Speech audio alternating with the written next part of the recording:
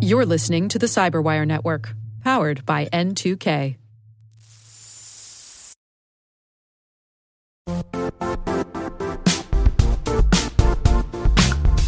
And now, a word from our sponsor, Zscaler, the leader in cloud security. Cyber attackers are using AI in creative ways to compromise users and breach organizations. In a security landscape where you must fight AI with AI, the best AI protection comes from having the best data. Zscaler has extended its zero-trust architecture with powerful AI engines that are trained and tuned by 500 trillion daily signals. Learn more about Zscaler Zero Trust Plus AI to prevent ransomware and AI attacks. Experience your world secured. Visit zscaler.com/zerotrustai.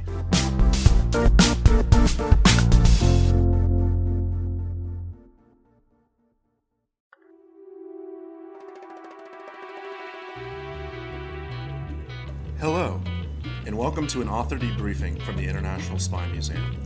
I'm Dr. Vince Houghton, the museum's historian and curator. Here at the museum, we get the most interesting authors, including journalists, scholars, former spies, and intelligence officers coming in to speak with our visitors and answer questions about their latest works dealing with espionage, intelligence, and other national security issues. Please join me in listening to another of our selected hour-long author debriefings.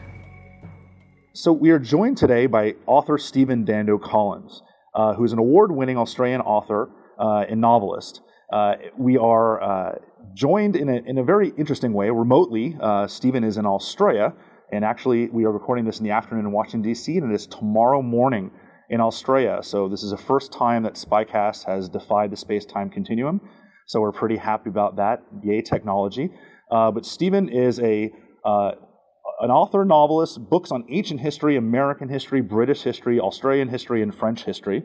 And in 2012, he actually launched the critically acclaimed Caesar the War Dog series of children's novels based on the true stories of modern-day military dogs serving in Afghanistan and elsewhere.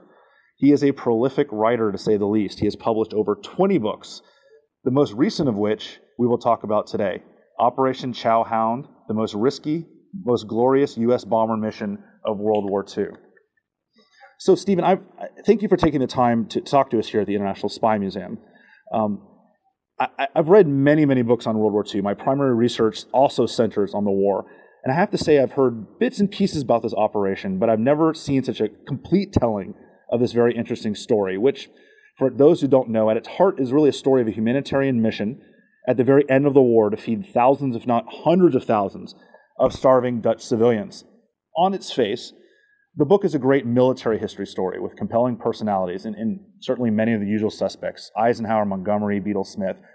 But I was surprised to see some interesting celebrities pop up throughout the book, from Walter Cronkite to Ian Fleming to Audrey Hepburn. My first question for you is, what brought you to this topic? I mean, there have been almost an unquantifiable number of books about World War II, and as important a story as this is, it's really fell through the cracks. How did you stumble upon it? I've known this story for many years. And as with many of the books I write, I find a subject that interests me, I research it, and I wait for somebody else to write the book, thinking that there must be surely someone out there better qualified than me to tell the story. And as the years went by and the 70th anniversary of Operation Chowhound approached, it is the 70th anniversary this year, in April, May, it occurred to me that, well, if I don't write it, perhaps nobody will. As you say, there have been books out there, particularly in Holland, about these events, but they've really gone under the radar in the US and Australia.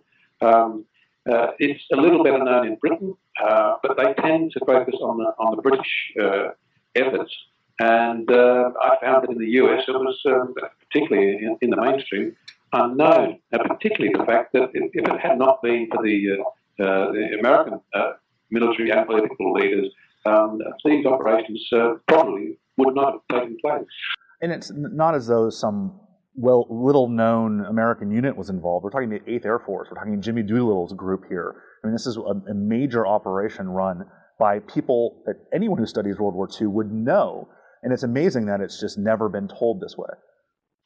this was the amazing thing. The amazing thing, as you say, tens of thousands of US personnel involved, and up to more than 400 B-17 bombers flying a day, every day. In my research, I found that often aircrew were saying, this is the best thing we did during the war. For a change, we were doing something good. We're not killing people. We're actually preserving lives. And so, again, I was amazed that the story had not been broadly told. It's very well known in the veterans groups, in the various bomb group associations. It's well covered. But again, in the mainstream, it's this wonderful story of a good deed done by the American people. It was just gone unnoticed. There's so many great personalities in this book, and you do a great job in really bringing these characters to life. There really isn't a main character in this book, but if I had to pick one, it might be Prince Bernhard. In the second chapter of the book, you introduce him. The title of the chapter is Hitler's Secret Agent. Can you tell us a little bit about him? Prince Bernhard was a German prince from a disinherited German house. They had the name and very little else. And he met and fell in love with the Crown Princess of Holland in 1936 at the Winter Olympics. And his suit, if you like, was well received by the Queen of Holland, Queen Wilhelmina. He was a Protestant like the Dutch royals. He came from a royal house. And she approved the match. So Juliana and Bernhard married in 1937. When he came to Holland, he disavowed his German background, took Dutch citizenship, and spoke Dutch in public all the time and became very popular. He told the Queen and his bride that he had been a member of the Reiter SS, the SS cavalry, which was basically, he said, just an excuse to play with powerful cars. He always had an interest with fast cars throughout his life. And but he said, apart from that, he had no connections with the Nazis. He said it helped him get through his university degree to have this connection with the SS. And so this was accepted as nothing too evil. And in fact, after the war, the Allies found that the Reiter SS was nothing more than a social club, and it was not actually classified as an illegal organisation as the SS itself was. However, researchers in Holland in recent times have found that he was telling one or two porkies. Right. He had certainly been a member of the Nazi Party, having checked down his membership details. He'd been a member of the SA. Which is the brown shirts. The brown shirts. And after he graduated from the university in Berlin, he was employed by IG Farben, and they sent him to Paris, and he worked from their office as a salesman, and a very successful salesman by all accounts. There was a report after the war done by General Eisenhower's political economic office, and it reported that IG Farben had a massive influence on the German military, and even made the statement, without IG Farben there would not have been a Second World War. So this was partly because of their industrial might. They were involved in a whole range of different activities, particularly in the chemical area. But they had set up, IG Farben had set up a spy network, which ran throughout its offices around the world.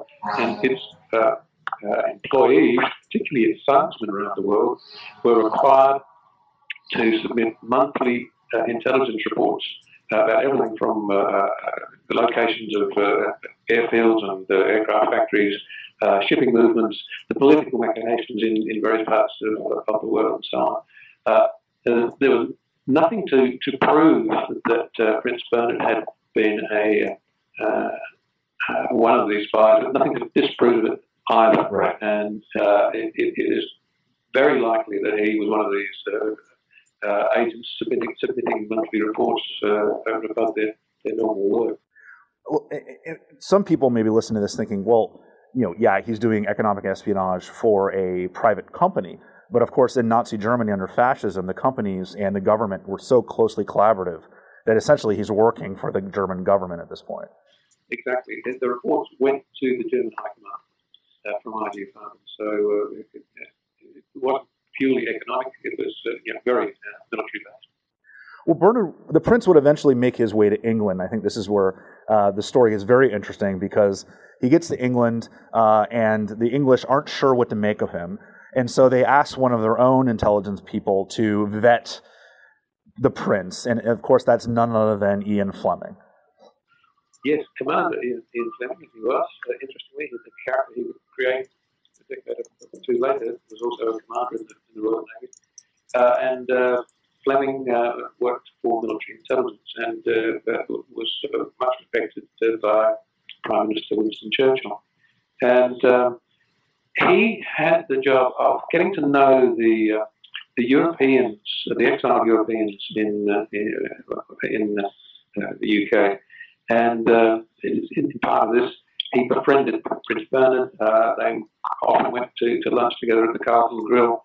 I recount in the book a particular dinner party where they find themselves in the middle of an air raid. And Fleming, being Fleming, he was a very suave gentleman and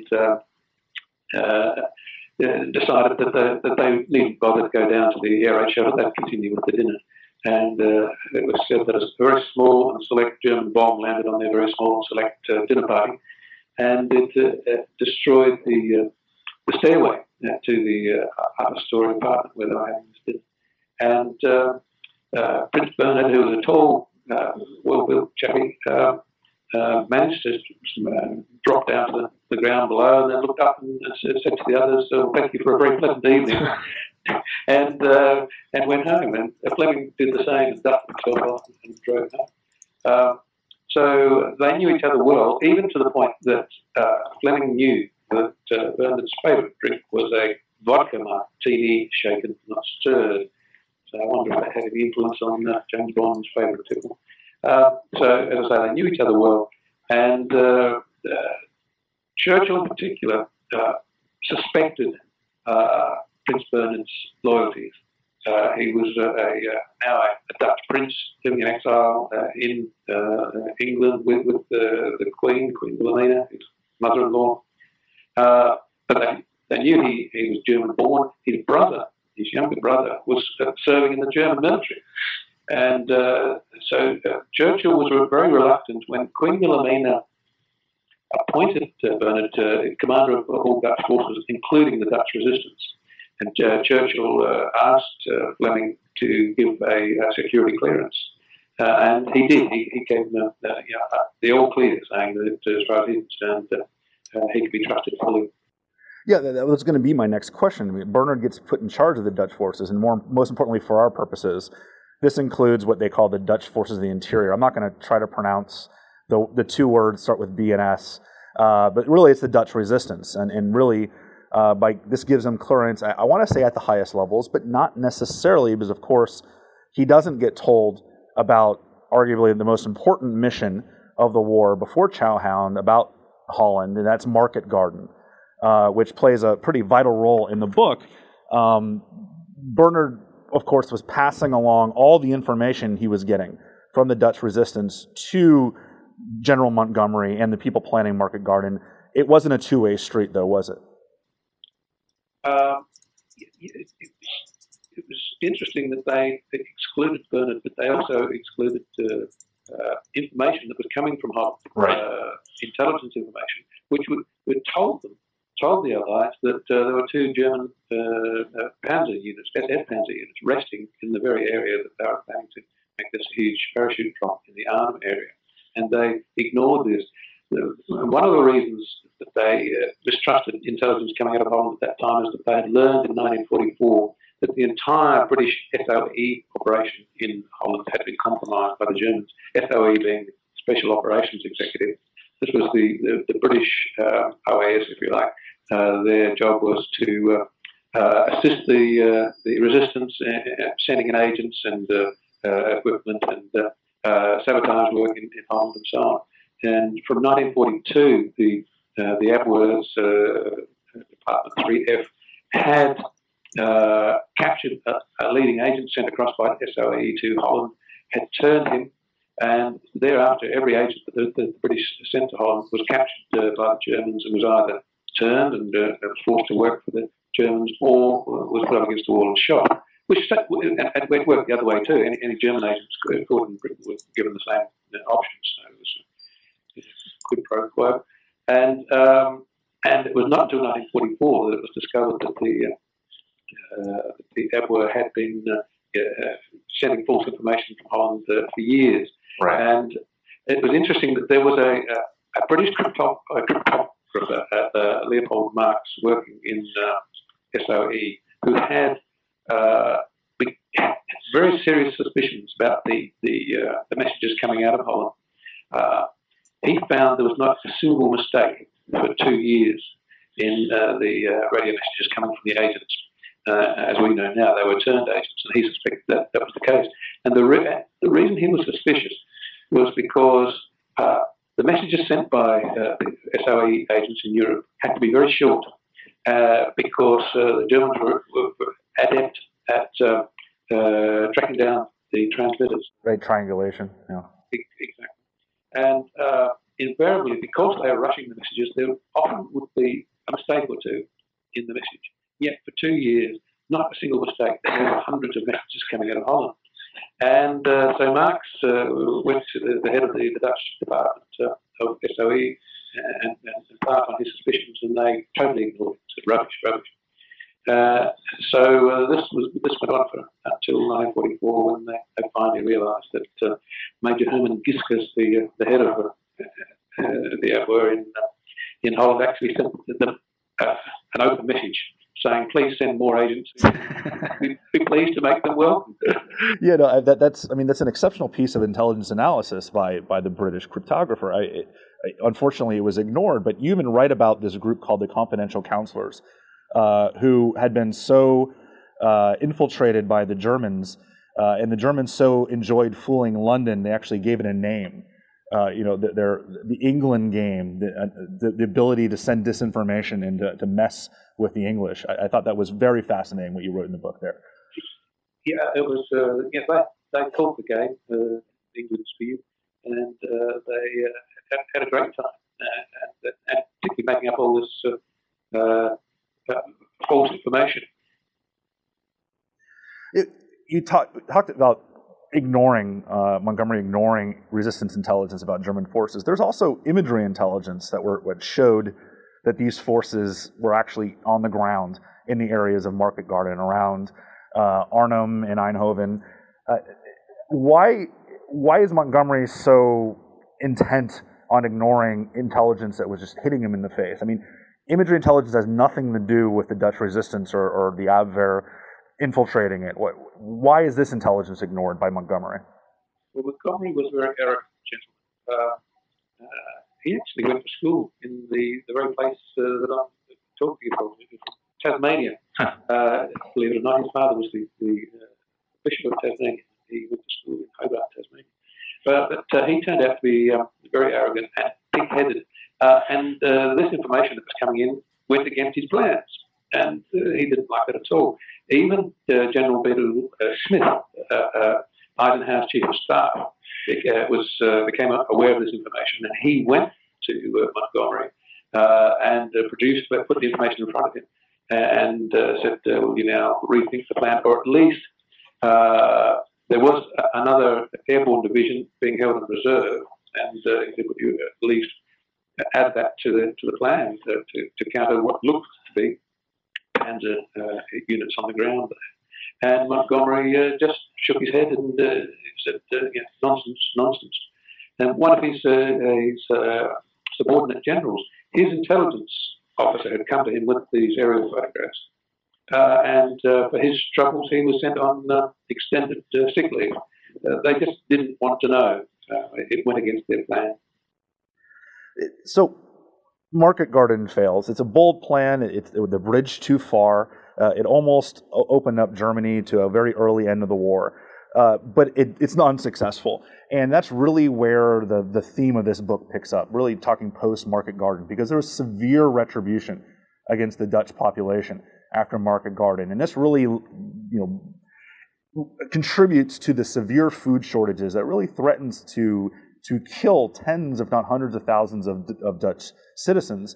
And that's where Operation Challenge Hound comes into play. Am I right? Exactly. At this time, there were 3.5 million Dutch civilians in Western Holland still under occupied German control. There were 120,000 German troops in Western Holland, including the Waffen SS.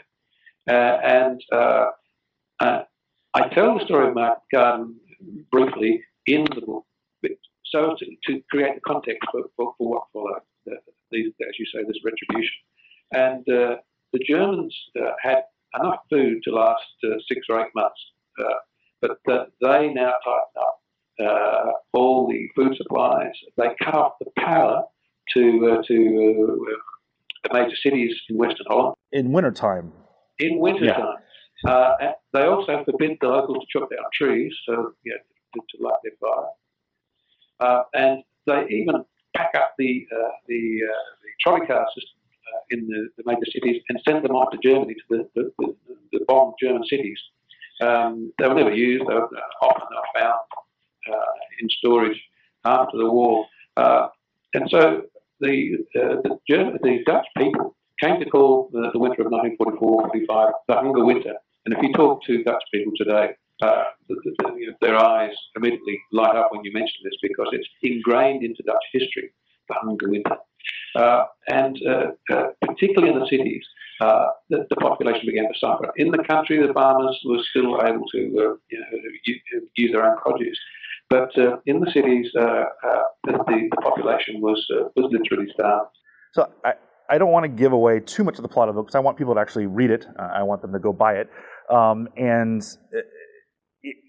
to really appreciate this mission for themselves, but just to give a little bit of background, essentially what this mission is it turns American and British bomber forces that had just spent the last year and a half flattening Germany into food delivery vehicles, dropping thousands and thousands of tons of food all over the Dutch countryside, while the Germans still control Holland. Yes, in the face of these 120,000 German troops, how are they going to do this? You mentioned how the confidential councils had been compromised along with the other resistance leaders in Holland. And Dr. Arthur Seyss-Inquart, the Nazi governor of Holland, sends an invitation out to several of these confidential councillors. These are the secret representatives of the Dutch government in Holland. Invite them to meetings and informs them that he knows all about their secret operations. He even has a copy of what they call their confidential manifesto, and with a smile tells them that he's fully aware of what they're doing, but he wants to help the Dutch people. Seyss-Inquart had decided that he wanted to look after himself with the end of the war approaching, and decided that if he did a good deed, it might count well at any future war crimes trial. And he gets them to make contact with London to say that the German authorities could be amenable to some sort of plan to feed the Dutch. So while you've got on the other side, you've got Queen Wilhelmina imploring Churchill and President Roosevelt to help her people, you've got on the other side Seyss-Inquart making moves to accommodate this. The German military are not so keen. They've got orders from Hitler to fight to the last man. They're calling Holland Fortress Holland, and so they're not very pleased about what Seyss-Inquart is up to. But eventually there are secret negotiations that take place in Achterveld in southern Holland, where General Beadle Smith's chief planner, Andrew Geddes of the Royal Air Force, Air Commodore Andrew Geddes, He's given less than 2 weeks to come up with this plan, which then has to be put to the Germans. And the plan is we will drop food daily to the Dutch. But they know they don't have enough transport aircraft. They certainly don't have enough parachutes. How are we going to do it? Well, Geddes had been one of the planners for the D-Day air operations. And he decided, okay, the major bombing operations have come to an end. We've run out of targets. Let's use the bombers. We'll use American B-17s and the British Lancasters. But how are we going to get the food to the Dutch on the ground? The aircraft certainly can't land. No, that's too great a risk. Let's put the food in the bomb bays and they'll just drop it from the bomb bays. So they conduct tests and they find that anything dropped from higher than 400 feet is likely to break on landing. So the aircraft are told to, they've got to fly in low and they've got to drop their loads from about 300 to 400 feet. And so 2 Lancasters are sent on a trial run, even before any agreement has been finalised with the Germans. And even though one of the Lancasters, flown by an Australian, hits the water as one of its propellers hits the water, they fly so low over the North Sea, they successfully make drops at a racetrack and come back and report all is good. Meanwhile, the negotiations are still going on with the Germans, and we only have their verbal word that they won't fire on these aircraft flying so low that any shell hitting them is likely to bring them down. Well, you wouldn't even need an anti-aircraft shell at that point. You're flying so low that a German soldier with a Luger on the ground could potentially cause some damage if he decides to fire at one of these aircraft. Exactly. And later, one of these 2 guinea pig aircraft, which is flown by a Canadian, they find a Luger bullet, a hole from a Luger, 9mm in the fuselage. So an officer had to find them that flown over here. So there is this risk that the Germans will fire. And Geddes, the British commander, is very famously said that this was as important operation as D-Day. Exactly, and he should have known because he'd been one of the planners for D-Day. But yet he had a year to plan for D-Day, and he had less than 2 weeks to bring this together. The Dutch people recall him well. He's known in Holland as the miracle worker. There is a monument to him, a walking track to get his part. But bringing this together so quickly was quite miraculous. So I want to ask you two separate questions, and then we'll wrap this up. One is, and this is more of an opinion question than anything else. The German governor, the political commander on the ground, who we had just finished talking about, he has at least the hope that allowing the Americans and the British to drop food to the Dutch civilians will get him out of trouble after the war is over. Not to give away the ending, this doesn't work out so well. He is executed along with many of the other Nazi commanders. Would you say this is unfair because of his role in feeding all these Dutch civilians, or is this just? But this is really a case of a mass murderer making a token, doing a token good deed at the end of his career. It shouldn't prevent him being tried and convicted of his earlier crimes. He claimed that he had tried to mitigate the number of Dutch Jews being transported away to the concentration camps and so on. But that had happened under his watch. It was under his watch that Anne Frank and her family had been captured and sent off to the concentration camps. So no, it was wishful thinking on his part. Right. At the end, he could weasel out of his and get away with his earlier crimes. So there are a couple of relatively well-known personalities that pop up throughout this book that have bit parts or even some more important parts. Certainly Walter Cronkite, but Farley Mowat, who some Canadians may know as a Canadian author and environmentalist, and of course Audrey Hepburn, who actually plays a pretty significant role, at least as a bystander, in this operation. Are there any of those people? I mean, Mowat to me is fascinating because he carries out, or at least is is party to a mission behind enemy lines. It almost screws the whole thing up. But of course, he's responsible for technical intelligence, discovering what the Germans had been cooking up when it comes to special weapons. But Hepburn, for anyone who's lived over the age of, I don't know, even kids may know who Audrey Hepburn is here in the United States. Her whole life is really, shaped by this adventure of almost starving to death and then being rescued by this mission. Yes, a few people would realise that she was there in Holland during the war. Her mother was a Dutch baroness, and they'd been living in England, just she and her mother, Audrey and her mother, just prior to the war. And her mother decided that if we go back to Holland, we'll be safe there, because during the First World War, Holland had been neutral and the Germans had not invaded. It turned out to be a bad decision, because the Germans did invade Holland in the Second World War. So she's in 1945. She's 15, Audrey, and they actually lived in Arnhem and had moved from Arnhem to a village called Velp, just 3 or 4 miles to the north, and were there during the Battle of Arnhem, during the Market Garden, and thinking they'd be safe there. But one of the German Panzer divisions actually based its headquarters in the village of Velp, was right in the middle of the battle.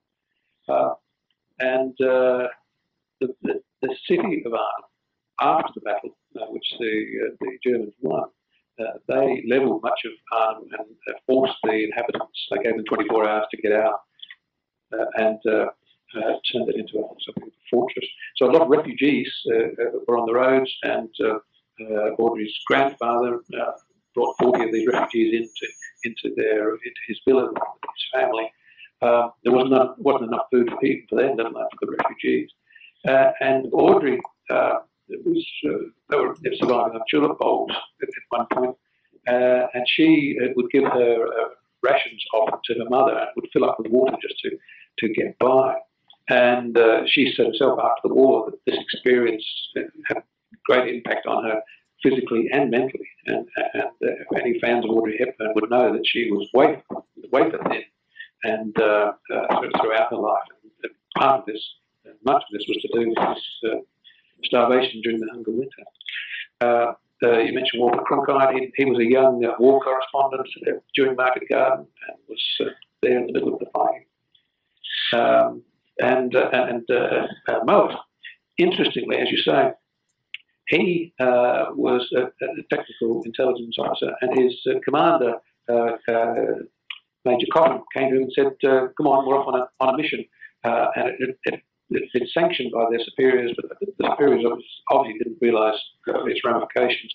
And they go dashing off from Canadian lines to German lines in Holland. Cotton has decided that he's going to go to the German commander, General Blaskowitz, and negotiate a peace. This is while Geddes is trying to negotiate with the same Germans to get them to agree not to shoot at the bombers flying operations Chow Hound and Manor. I won't give away the story, but they very nearly succeed in destroying all the good work being done at higher levels. It's fascinating how one or two people, I mean, it really is only one person, because Moet is kind of hiding down, hoping that he doesn't get killed because of his commander, can undo the work of so many people, or potentially almost undo the work of so many people. The author is Stephen Dando Collins, who's joined us here today. The book is Operation Chow Hound, the most risky, most glorious U.S. bomber mission of World War II. I highly recommend it as someone, again, who's read many, many books on World War II. This is not only a great story that most of you, I guarantee, have never heard of before, but it is interspersed with intelligence stories throughout, even though it itself is a story about feeding civilians. It is intelligence story at heart. So thank you for taking the time to join us here today, Stephen, and we appreciate you joining us here at the International Spy Museum. Thank you, Vince. It's been a pleasure. I hope you enjoyed this author debriefing. We'd like to know if you have any questions or comments about it. You can get in touch with us through email at spycast@spymuseum.org. That's spycast@spymuseum.org. We look forward to you joining us again for another of our author debriefings. And thanks for listening.